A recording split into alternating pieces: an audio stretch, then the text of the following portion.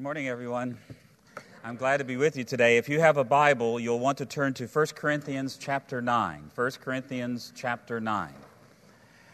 And while you're doing that, let me just say how good it is to be with you. Thank you so much for having me this morning, Jeff. I appreciate it, and it's good to be in Orlando once in a while.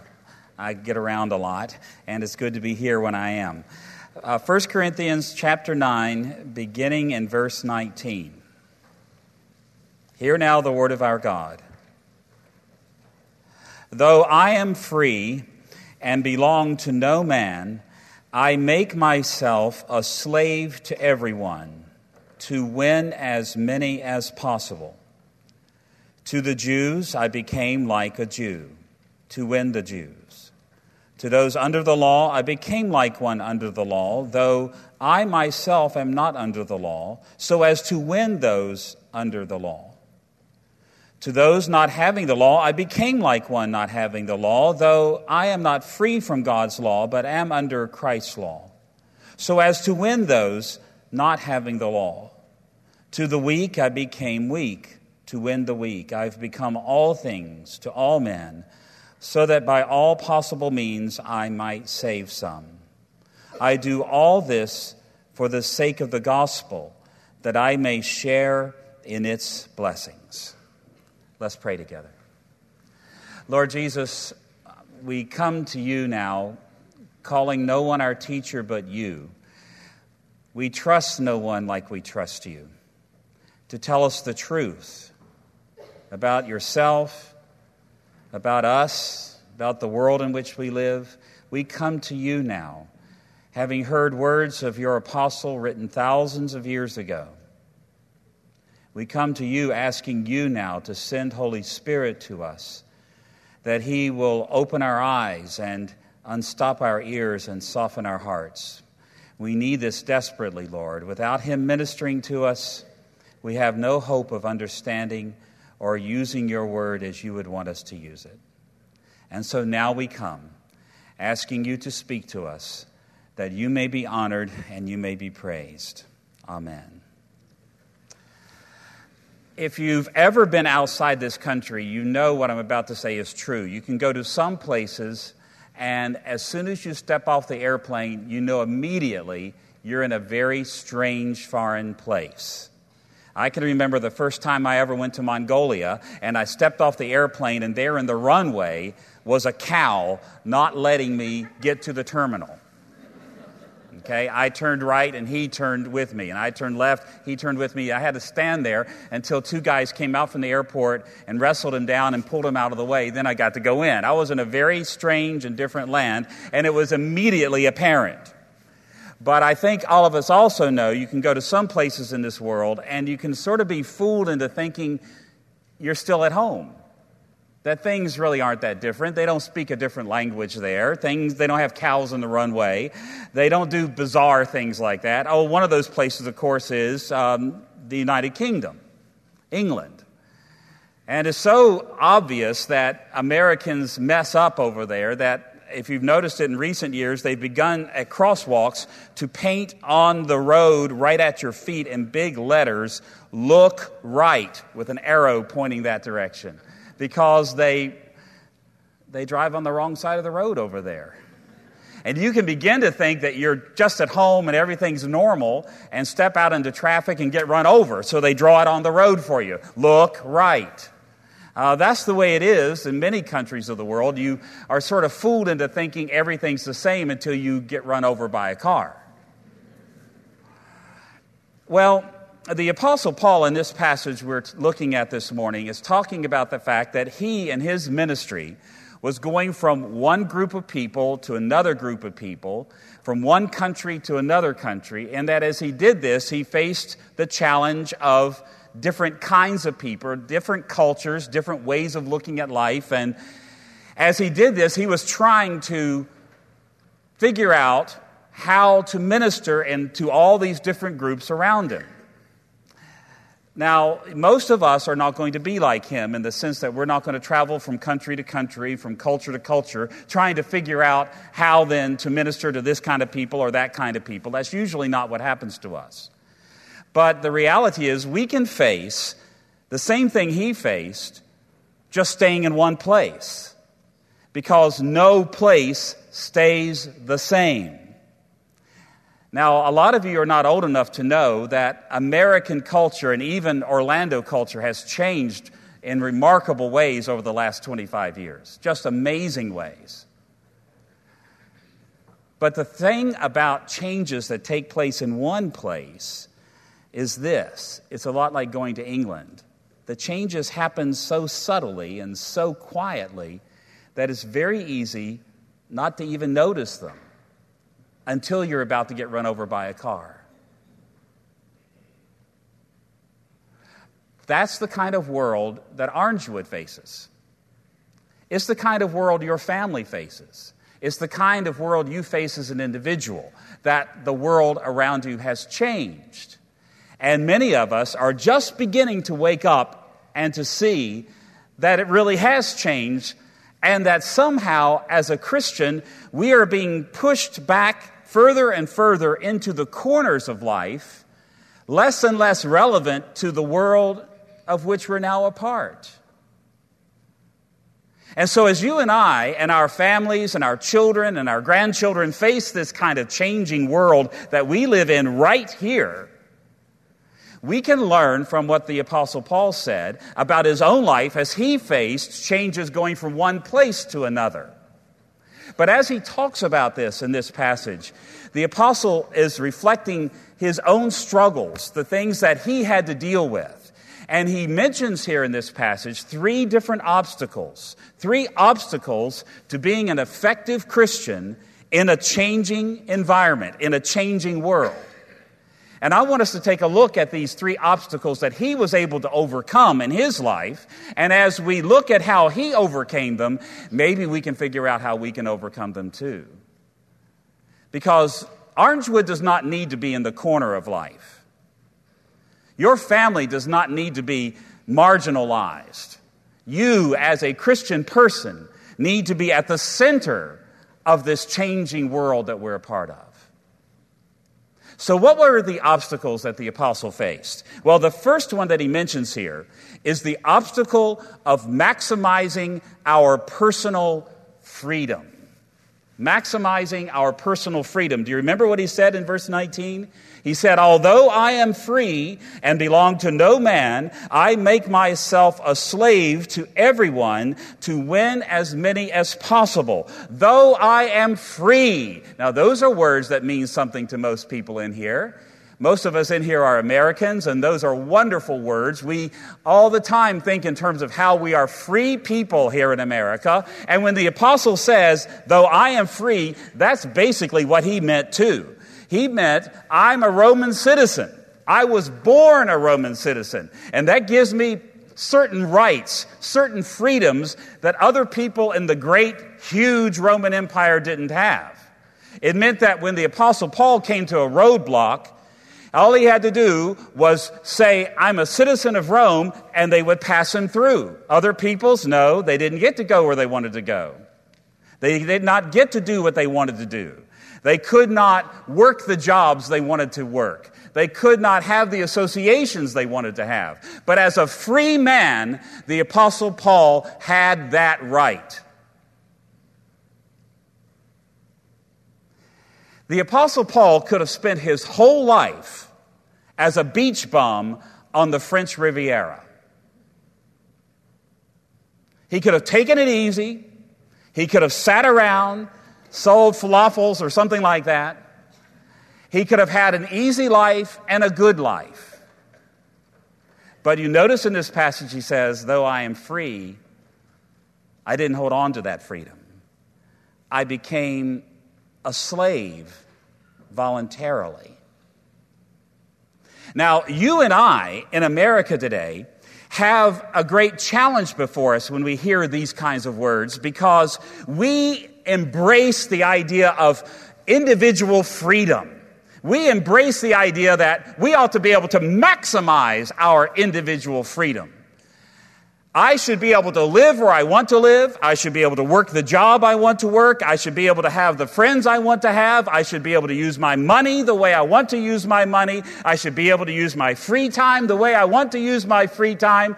These are my rights. In fact, we believe so much that these are our rights that we're willing to send young men and young women off to die to protect that right of maximizing personal freedom. Aren't we? It's almost in our DNA as human beings living in this country, because it goes all the way back to the beginning, doesn't it, in the Declaration of Independence, where we actually believe that God has given us the inalienable rights of life, liberty, and the pursuit of happiness.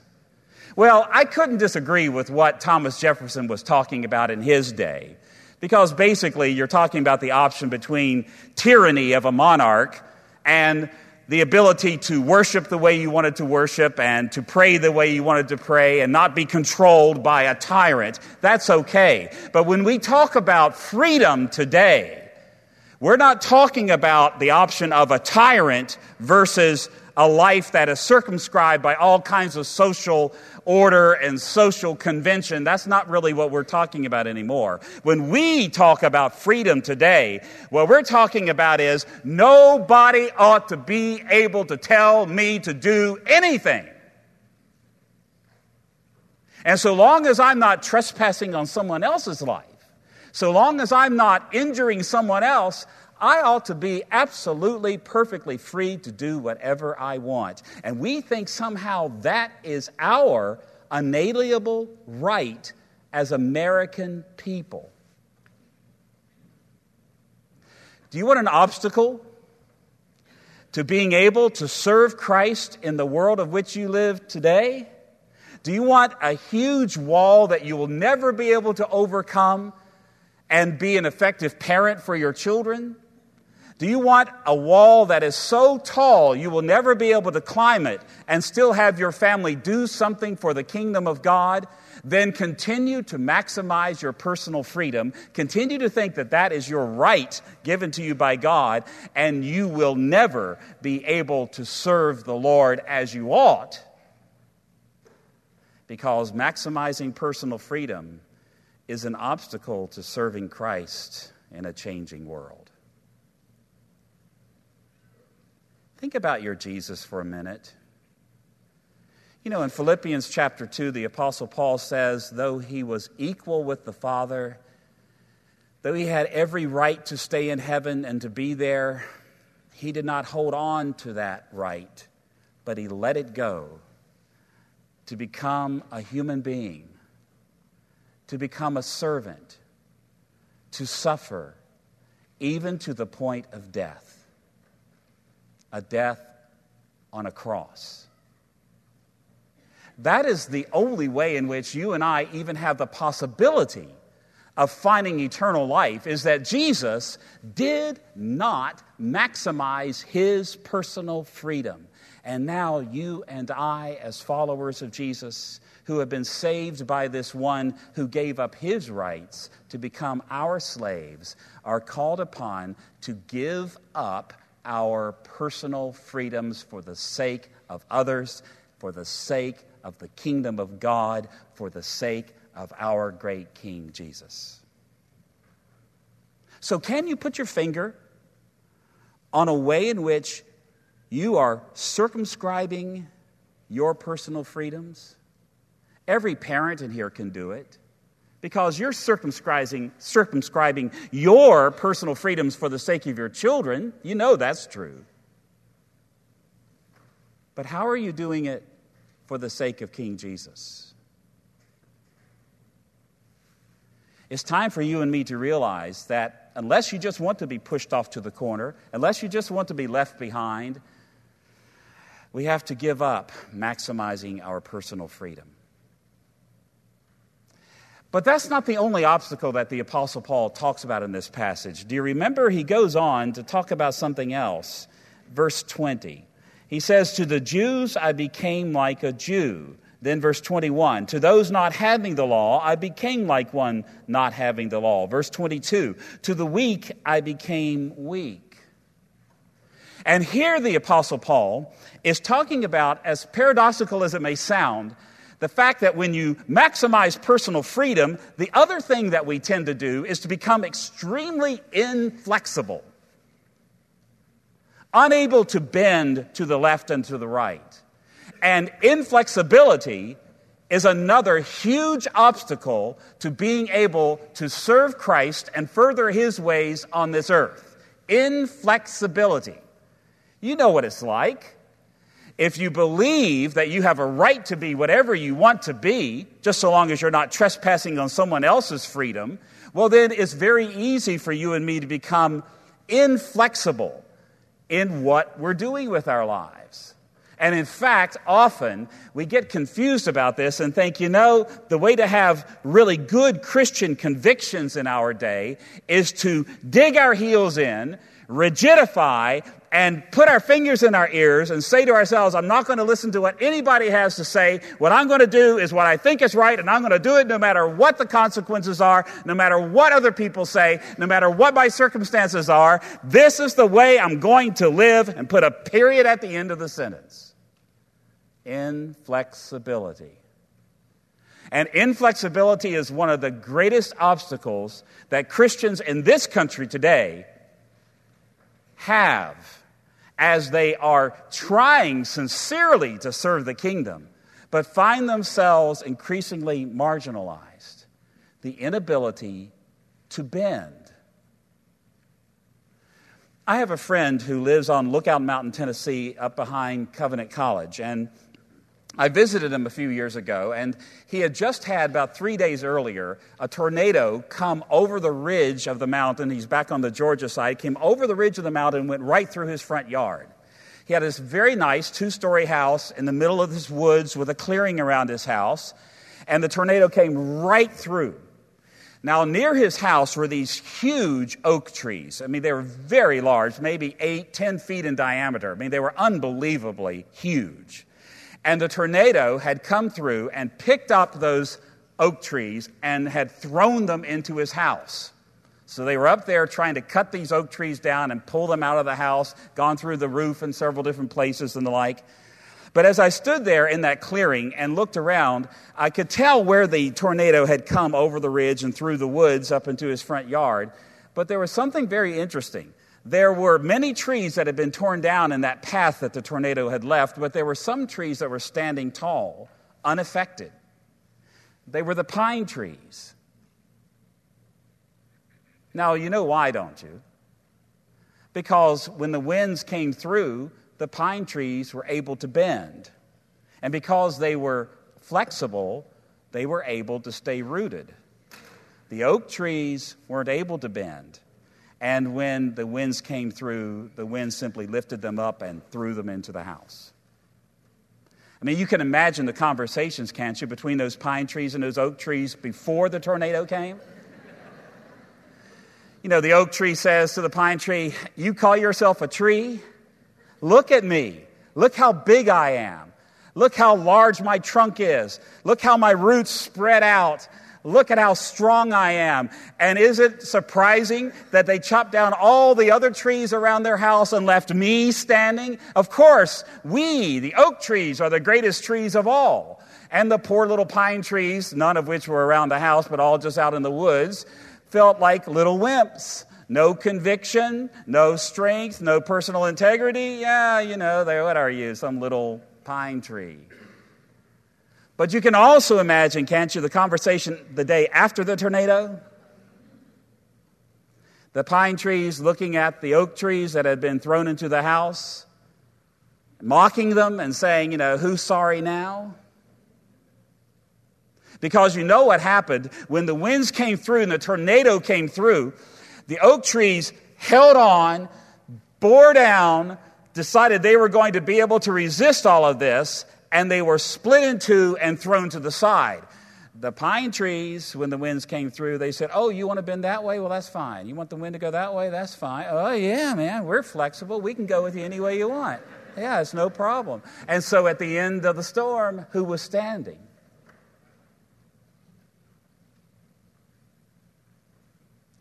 That's what the Apostle Paul is talking about in his own life right here. He's saying, look, when I'm with the Jews, I'm like a Jew. When I'm with Gentiles, I'm like Gentiles. And I want you to understand just how radical that was. Because when the Apostle Paul says, when I'm with people under the law, I become like one under the law, remember, these were the rituals, these were the principles, these were the traditions that as a Christian, he had discovered were actually sending him to everlasting perdition. And yet, he said, when I'm with people who do those kinds of things, I'll be glad to do them. And remember that this is the same Apostle Paul who had been told by his mother from the crib, look, don't associate with Gentiles. They're dirty. It's hard to say what kind of disease you'll catch. So don't go around them. Don't eat their food. Don't play with them. Don't associate with them. But the Apostle Paul goes against everything his mother and father taught him and said, when I'm with the Gentiles, I'll be like a Gentile too. That's extremely flexible. That's extremely flexible. The Apostle Paul is actually saying, I am willing to become whatever it takes to move in this circle or that circle, with one exception. With one exception. Did you notice that in verse 20 and 21, he has these little parenthetical statements? He says, when I'm with people under the law, I'll be like one under the law, but I'm not under the law. And when I'm with people without the law, I'll be like them too, but I'm not without the law. I have the law of Christ in my life. So what's the one exception the apostle is willing to say, I'm not going to go that far? The answer is, I'm not going to sin. The apostle understood that the only way for Christians to stay rooted in Christ when the winds of change are blowing is to draw the line at one place and one place only. When the Bible clearly teaches that we are to do something or not to do something, we stay rooted in this. But we do not draw the line of flexibility at convenience. We do not draw the line of flexibility at what suits me, at what is preferable, the kind of music that I like, the kind of movies I like, the kind of socializing I like. It's not personal preference. It's not convenience that's the measure here. The measure is one thing and one thing only, the Word of God itself. I hate to tell you this, but it's terribly, terribly inconvenient to minister as a Christian today. Just terribly inconvenient. Because it used to be, 25 years ago or so, that in your neighborhoods, most people were just like you. I mean, they liked the things you liked. They spoke the language that you spoke. They preferred the things that you preferred. And so, you could have a party, everything's fine. Everybody's doing the same thing. Everybody understands what you're supposed to do. The customs are set. It's very easy. But now, if you go around your neighborhood, you discover that you have people who are from other countries. You have people that speak other languages. You have people that have different lifestyles than you have of all various sorts and kinds and shapes. And all of a sudden, it's not so convenient anymore to have friends in your neighborhood. All of a sudden, we realize, hey, if I'm going to reach out to someone, if I'm actually going to share the love of Christ with someone, it means I have to become flexible. And actually, I don't like being flexible on these issues. And I don't like being flexible on those issues.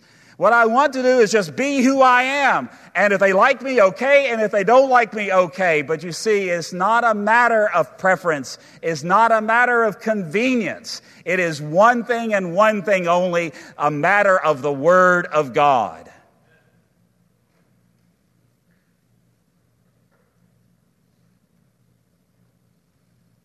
You want to be pushed to the side? You want to be run over by a car? One of the best ways to do it is to decide, I'm living this way. And I don't care what anybody else thinks. But the reality is, it's not what Jesus did. I mean, how many times did he have to say to the disciples, don't you get it yet? Don't you understand it yet? How many more times do I have to say this to you? How much did Jesus have to tolerate from the people around him? How flexible did he have to be in order to serve you? Well, let me put it this way. How flexible does Jesus have to be with you? Do you find him tolerating a lot in your life? I suspect you do. Jesus will never stray into sin, but Jesus will be flexible like those pine trees, going back this way, going back that way, in order to minister the truth of God and the salvation of God to you. And if he's been that tender and that kind to you, how can you and I be anything but that to others?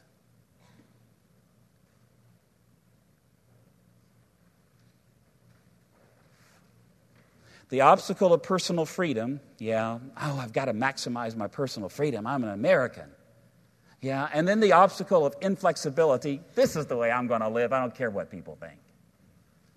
That will drive you to utter irrelevance. But there's a third thing here that the apostle talks about.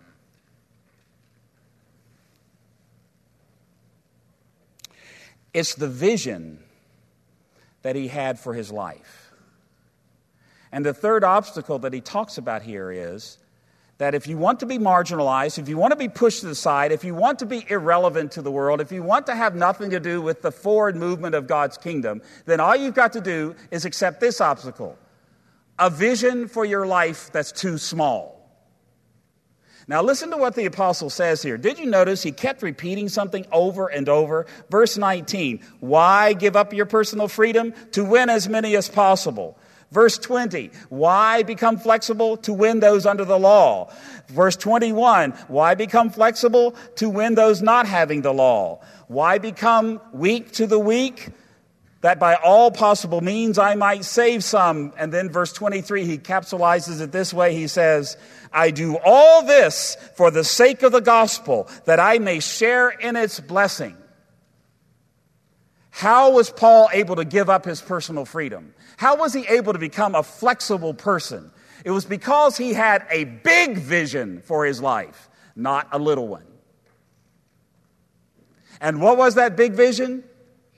To see the salvation of as many people in this world as possible, and to share in the blessings of the good news of Jesus by spreading the kingdom of God to the ends of the earth. That was his vision. He understood that his life was not his own, that he had been bought with a price, the price of the Son of God. He understood that he had a mission in life. And it wasn't a little thing. His mission in life was to see as many people in this world come to Christ so that the earth might be turned into the kingdom of God.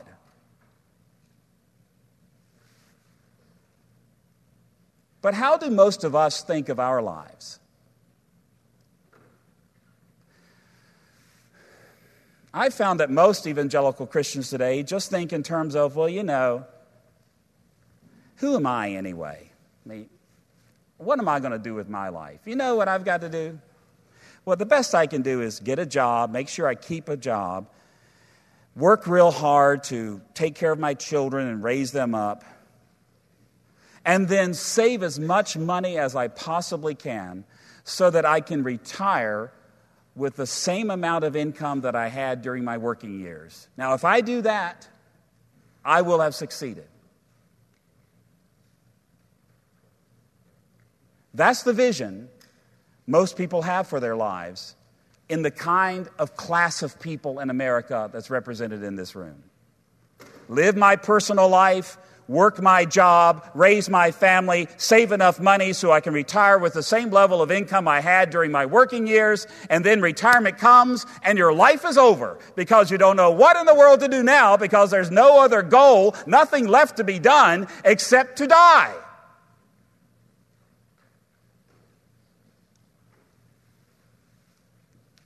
Is that the vision of your life? Have you come to the King of the universe and received His Holy Spirit so that you could live something as small as that?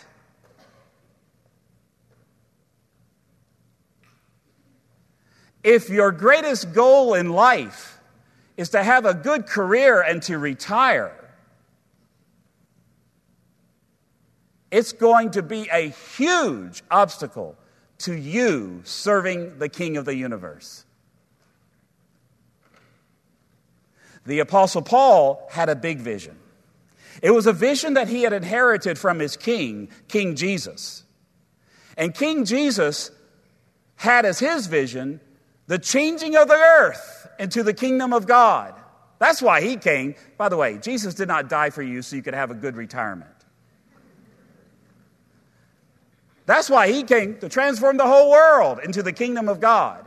And so, as the Apostle Paul receives this vision from King Jesus into his own life, he found his way to contribute to that project, to that goal, to that dream.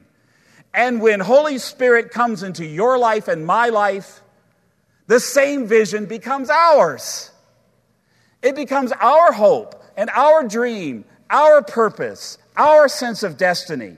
What is my life about? My life is about bringing the kingdom of God to the ends of the earth, to see as many as possible come to Christ and to change the earth on which they live. This is our goal as Christians. Now, if you take that goal on, it's not going to be easy. It's not going to be comfortable. It wasn't comfortable for Jesus. It required him to give up a lot. It required him to suffer a lot. And that goal was not easy for the Apostle Paul. It required him to give up a lot and to suffer a lot. And you and I, if we reject the tiny vision that the world has told us to embrace, and embrace the global vision that Jesus has called us to embrace, then it will not be easy for us either. It will involve you and me giving up much in this world and suffering much in this world for the sake of King Jesus. But if you are one who has this kind of huge vision for life, if you are one who is willing to give up what it takes to see that fulfilled and to suffer in ways that requires,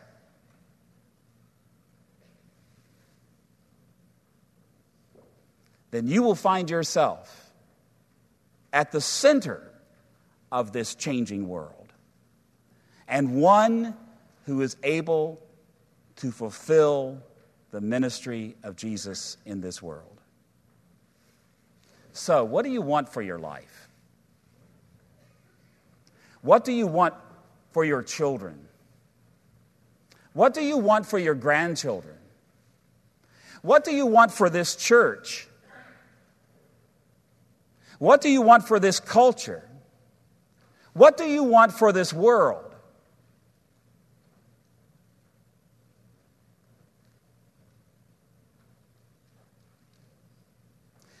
Yeah, it's really true that at times when you go from one country to another, you can tell immediately things have changed.